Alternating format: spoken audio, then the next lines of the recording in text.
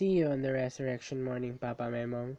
When I first met him, he was very, very old because my father is the youngest among his 12 siblings, and when I saw him, he seemed very kind and gentle, and at that time when I met him, he was living at my aunt's house upstairs from our house.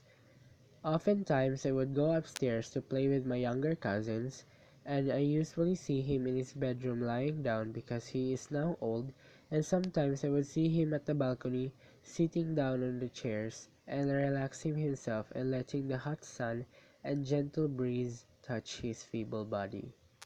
Some months later, Papa Memo was very irritable, and so was my aunt, and one time them had gone into a very quarrelsome fight.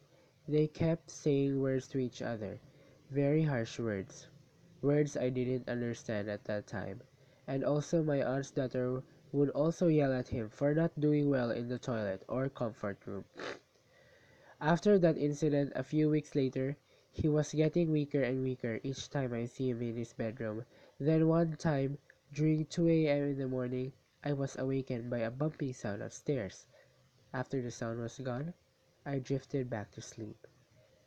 Then when morning came, I was shocked to receive the news that Papa Memo had died during at dawn, the time when I heard the bumping sound upstairs.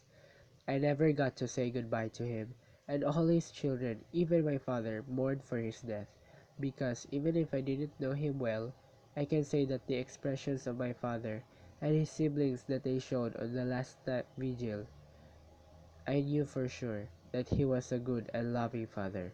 See you in the resurrection morning, Papa Memong.